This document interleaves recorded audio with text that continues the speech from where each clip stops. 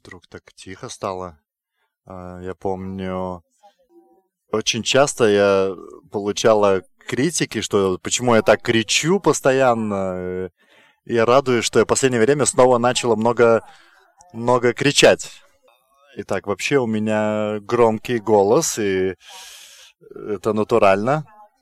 Итак, у меня даже когда нету микрофона, я могу громко говорить.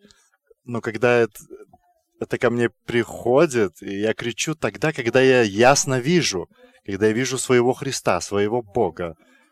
И внутри меня не помещается это откровение. И я знаю, что Он живой, что Он господствует. И я не стыжусь этого, что... И кому загромко, можете принести затычки для ушей, для себя. Ну, я насчет этого не переживаю. Итак, сегодня я хочу... Итак, то, что я говорила прошлое воскресенье, я больше акцентировала слово, то есть Священное Писание. А сегодня я повторюсь и хочу сказать, что идя с Богом, чтобы не попасть в какое-то учение New Age и так далее, потому что очень много их, которые очень похожи на христианство. Итак, в первую очередь должно действовать Божье Слово, не твое Слово, не вырванная из контекста строчка, а Божье Слово в полноте его, Божьим сердцем. Итак, в общем, там должно действовать и Божье Слово, и Божий Дух в тебе, и все это должно действовать одновременно. Я об этом говорил в прошлое воскресенье, и хочу повториться, то если с самой основы нету истины Божьего Слова, я сейчас скажу очень медленно, если с самой основы, самого фундамента, итак, если с самого начала нету истины Божьего Слова, тогда ты ни себе, ни тебе, никому другому не говори, что Господь тебя ведет и благословляет еще. Повторю. Если с самого основания нету истины Божьего Слова, не обманывайте себя. Как я уже много раз говорил, и еще раз скажу, что есть дух, имитирующий Божий голос. И да, ты слышал Бога, и ты знаешь, как Он звучит. Но есть и дьявол, обманщик, который приходит как ангел света, и который представляется нам Богом. И он может повторить тебе какие-то определенные вещи и привести тебя к такой ошибке. Я уже несколько проповедей об этом говорила. Еще раз повторю, что цель дьявола не забрать у тебя детей, жизнь и так далее, а цель дьявола, чтобы твое сердце стало черствым к Богу. Помните, как я говорила, итак, как они были уверены, они 100% были уверены, что Господь им говорит. И мы видели определенные результаты. И видели, как эти лодки разбивались. И я не говорю, что... Итак, проблема в том, когда человеческое сердце становится черствым. Итак, я попрошу... Итак, у нас есть детское служение. Я попрошу эту девочку, прийти и проповедовать через несколько лет. Итак, повторюсь. Конечный результат, какой бывает обычно, если мы попадаем в эту яму? Итак, обычно результат — это то, что сердце становится черствым перед самым Богом. Ты и я, скорее всего, вы были в этом месте. Итак, вспомните, когда вы думали, что это говорил Господь, но в итоге вы поняли, что это ваша обида, ваша какая-то боль и так далее.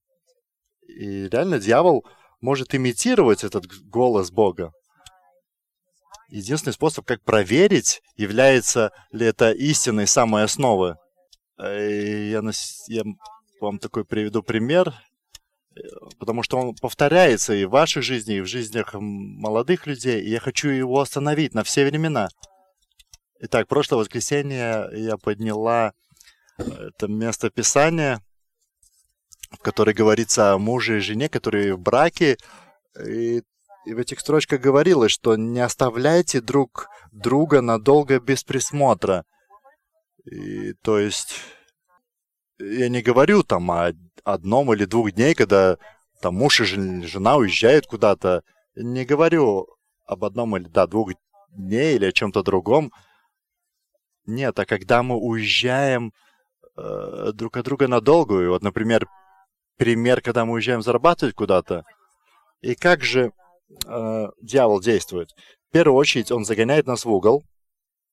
Он старается сделать так, чтобы у тебя чего-то не хватало. А Господь допускает это. А почему Он это допускает? Потому что Он хочет научить нас ходить по воде, научиться ходить в вере. Итак, дьявол нас загоняет в угол до такого момента, когда уже практически по всем другим понятиям кажется, что по-другому никак. И тогда он тебе предлагает золотую рыбку. Все, что нужно сделать, это надолго уплыть, и вернешься с кучей денег.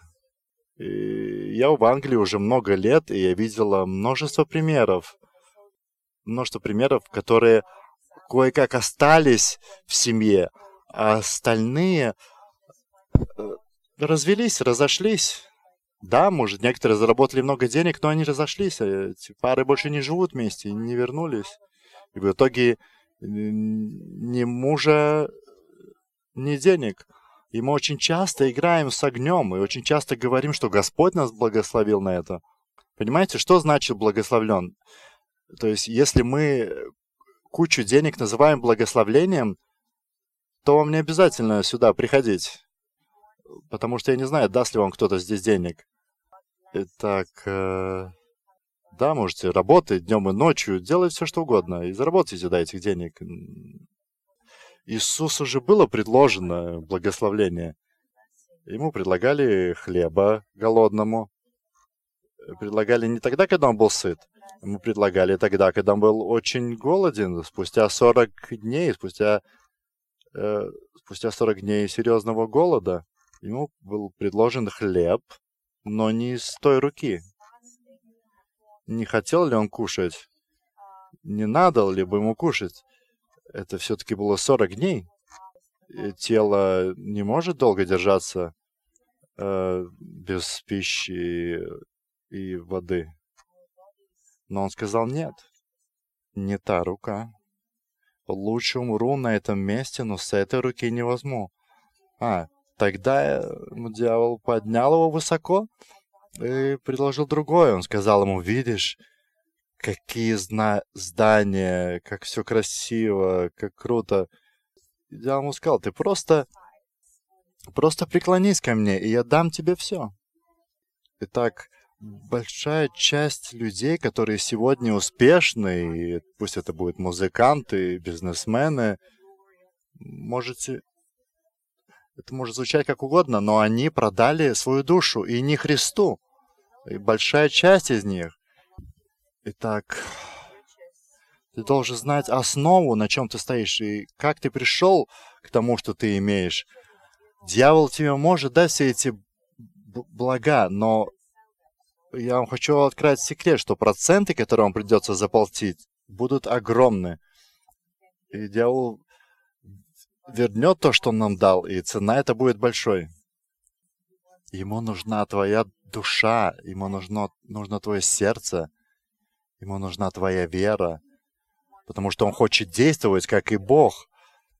И если наши сердца, если наши христианские сердца, если они полны этими же пороками и этими же жаждами, что в мире, если ты делаешь компромиссы с Божьим Словом и в то же время говоришь, что Господь тебя благословляет, я попрошу тебя хоть не говорить этого. Я прошу тебя вернуться к ногам Бога. Конечно, мы... И тогда сейчас о Лазаре говорит, что я вам хочу сказать. Сколько раз были ситуации, когда надо было доверять Богу. И в итоге я выстояла, потому что он пришел вовремя.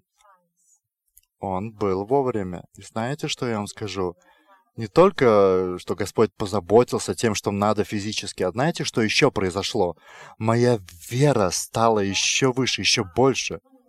Вот в чем смысл. Мое доверие Христу выросло. Я еще смелее после этого могла стоять. Да, то есть во время всего этого хаоса и проблем я была еще сильнее. И Божьей целью не является, чтобы у тебя только было покушать, одеться и так далее. Да, Он об этом всем знает, но это не Его цель. И если бы Его целью было только то, что на этой земле, то Он бы не допустил там войн, каких-то проблем. Но потому что это не является конечной целью, Он готовит нас к вечности. И вообще, Его цель не только для вечности, но и чтобы мы здесь, живя на этой земле, чтобы мы стали свободны от себя, от всех демонических проявлений. А как мы можем это сделать сами, когда мы очень часто делаем компромиссы? Как ты можешь прогнать дьявола, когда ты его сам пригласил домой? Да. Знаете, я верю, что и в церкви вы там можете сами решать, искать ответы теологически, но когда мы остаемся надолго в такой позиции, то есть с открытыми дверями до дьявола, наш разум настолько начинает заблуждаться, и то есть доходит до того, что нам уже не только спасение от этого мира, но и спасение от дьяволов, демонов, которых мы в себя пускаем. Итак, еще скажу один момент, еще один трюк дьявола. Как дьявол действует? Итак, когда мы делаем компромисс, эту сделку, когда мы делаем сделку с Богом, мы делаем сделку с другой силой, и когда дьявол видит, что мы с Богом, что мы идем с ним вместе, он будет нас пытаться держать до конца. Итак, в общем, да, если хочешь спать, ты можешь спать очень долго, и день, и ночь. Тебе могут снятся сны, что все хорошо и четко, и вдруг прибегают дети в комнату. «Мама, кушать хочу». Итак, в общем, дьявол будет делать все, чтобы ты спал долго и до конца бы не проснулся. А Господь из своей милости будет пытаться вас расшевелить всеми возможными способами, чтобы в итоге истина вылезла на поверхность. Знаете, когда приходят сложности в жизнь человека, есть такая поговорка, кто-то сказал, что когда приходят сложности в жизнь соседа, мы думаем, что Господь действует. Что вот, да, все правильно происходит и так далее. А когда приходят сложности в нашу жизнь, что мы тогда говорим? Мы говорим, это испытание. Мы не должны бояться сложностей, потому что мы должны идти с открытым и смелым сердцем. Я повторюсь еще раз, что когда мы уходим от истины Божьего Слова, мы очень легко попадаем в ошибку. Мы не можем уходить в сторону от этой книги. Мы должны быть с ней днем и ночью. Слово — это основная вещь. А для чего оно нужно? Слово необходимо для обновления разума. И я говорил в прошлое воскресенье этот пример. И я думаю, лучше его не найду. То есть представьте вот радиосигнал. Представьте наш разум как радиоприемник. Итак, наверное, молодые люди не поймут, что такое настроить радио, как там найти эти волны. В общем, да, вот это хороший пример, что ты вот как с этими старыми приемниками ты ловишь, чтобы настроить на эту волну как можно точнее, чтобы как можно яснее слышать нужную тебе станцию. И когда мы соединяем свой разум с Богом, мы как бы подключаемся к Божьему каналу, который всегда транслирует. 24 часа в сутки транслирует. Повторю, транслирует. Кому? Тебе и мне. Там нету каких-то определенного времени, когда это происходит. Ну, например, там воскресенье с 11 до часу. Вот прямая трансляция, и к этому времени мы включаемся. Нет, он транслирует день и ночь. И ты можешь сказать, а почему же я не слышу? А я тогда тебе задам вопрос, а где твой разум? К чему он подключен? На какую волну он настроен? И сколько новостей я послушала сегодня утром. Ну, и какие же тогда волнами живет твой разум? То есть через что через то, чем ты себя загружаешь, так ты, в общем, да, и будешь жить. Итак, я слышала, что война все-таки началась, и я надеялась, что ее не будет. Я так хотела верить в это, что ее не будет. И я услышала, что война началась. И не буду врать, у меня сразу пришли мысли, всевозможные мысли, логические и нелогические.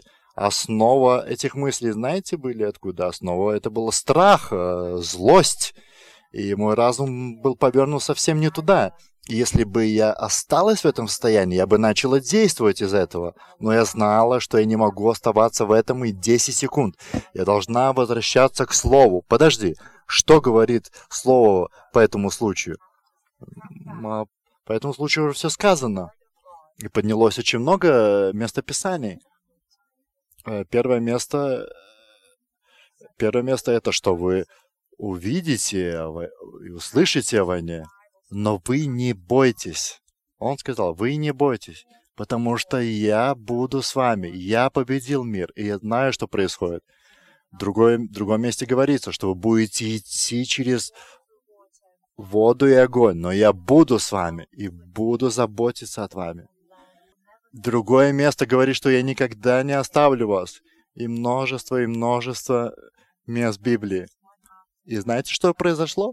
Мое сердце успокоилось, и я начала слышать Господа. Божий Дух. Но Слово нам для того, чтобы обновить нам разум.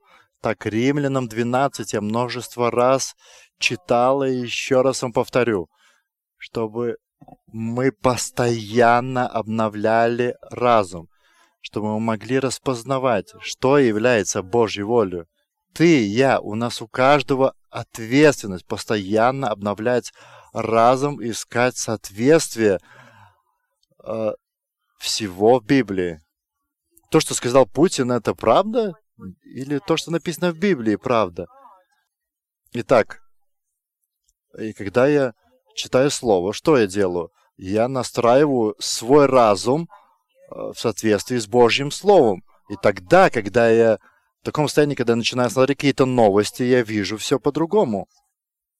И тогда ты начинаешь видеть и слышать секреты, которые идут от самого Бога, от Божьего Духа.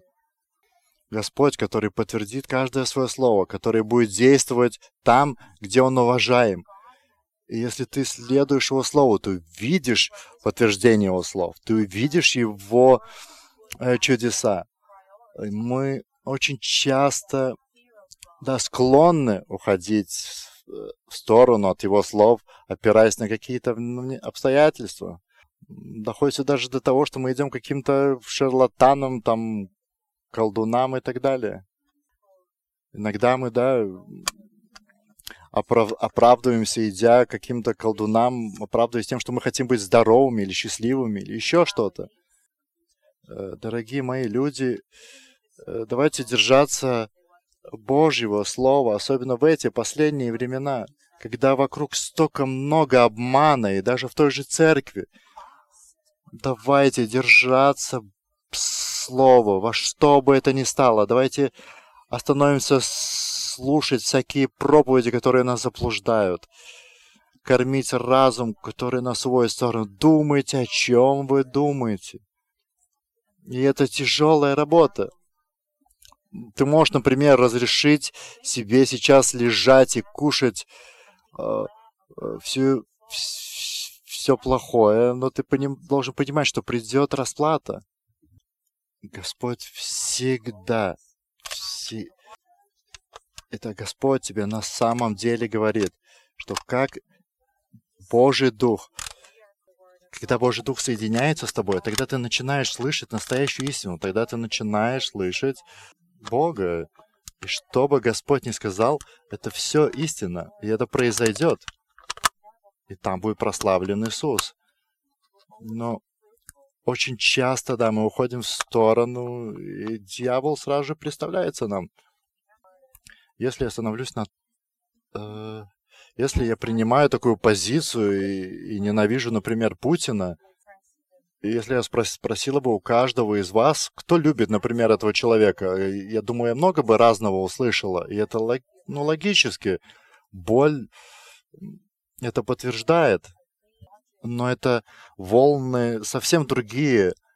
Понимаете, от этой боли и злости вы услышите неправильный голос. И от этого поднимаются войны, новые войны. И я также не Путин, но ты своих детей, ты, например, своего мужа с этой злостью, без даже каких-то физических, без какого физического оружия, ты стреляешь этой ненавистью каждый день. Может даже дойти до такого, что ты разведешься, и в итоге Господь...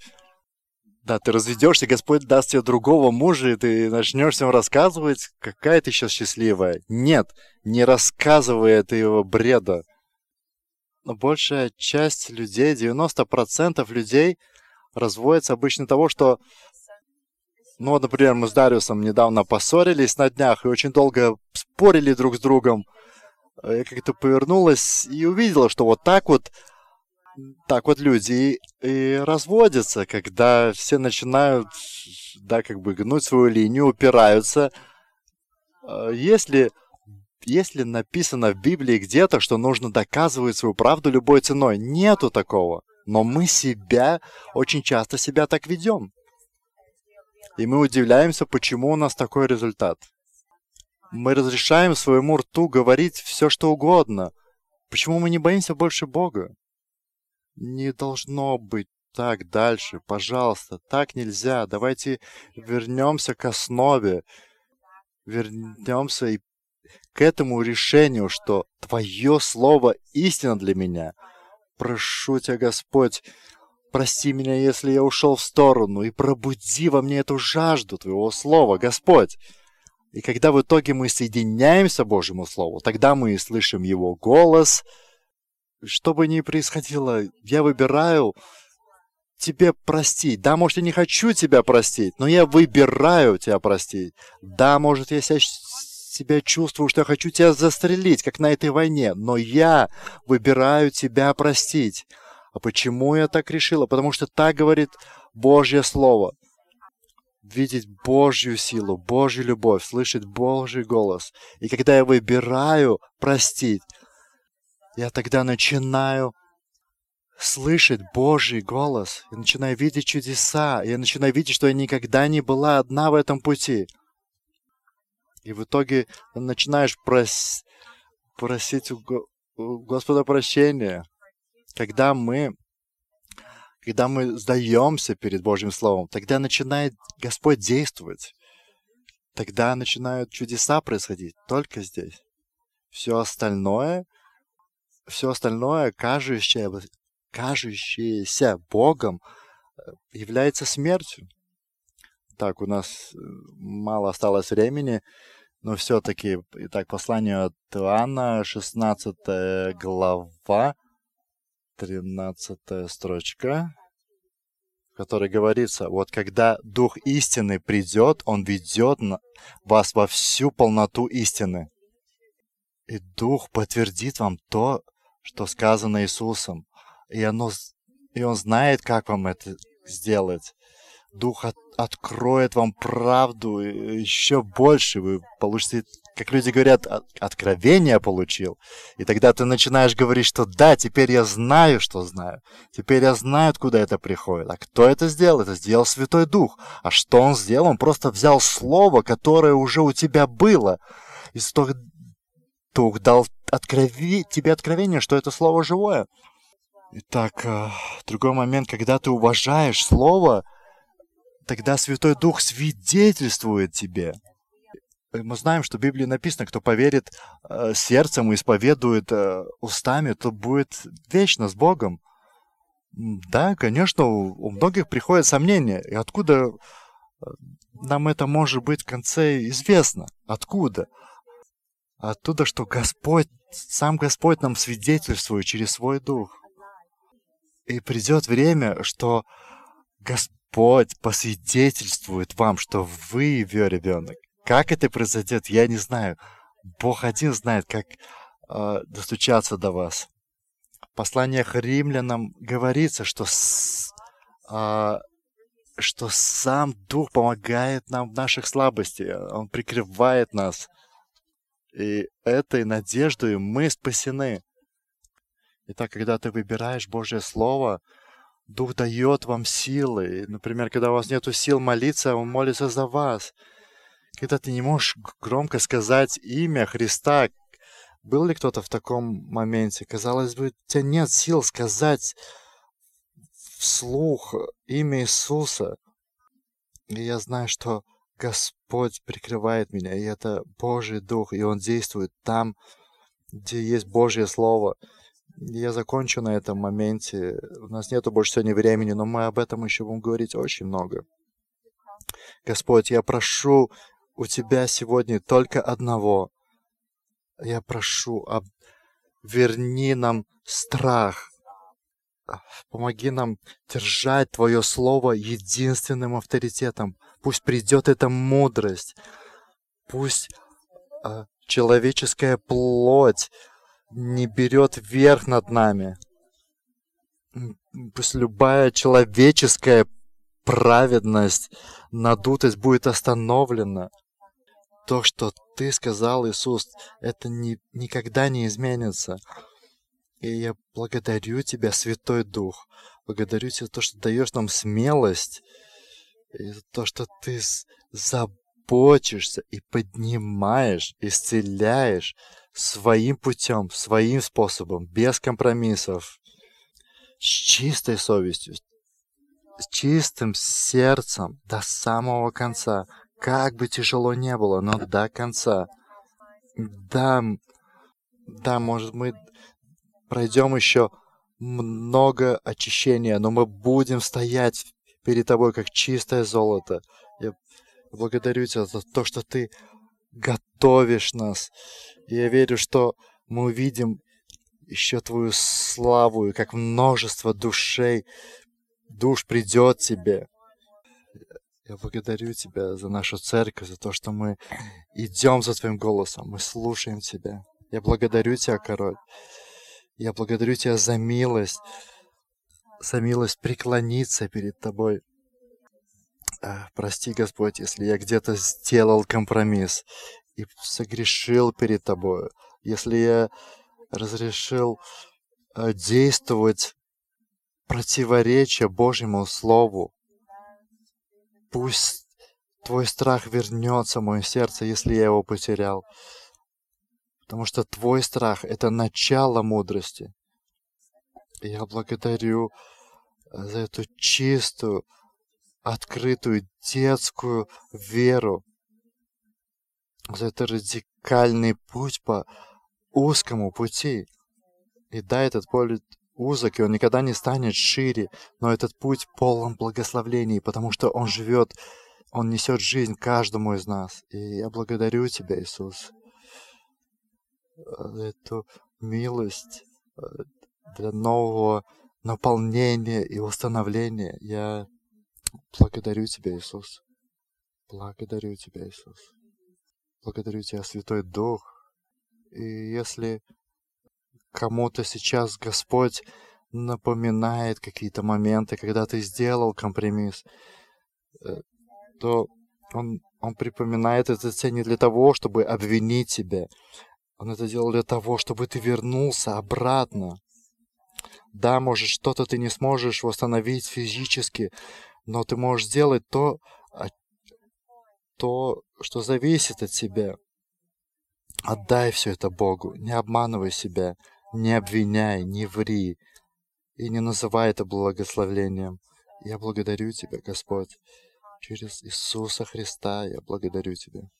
Аминь. Давайте встанем, церковь, и прославим своего Христа, потому что Он заслуживает этого.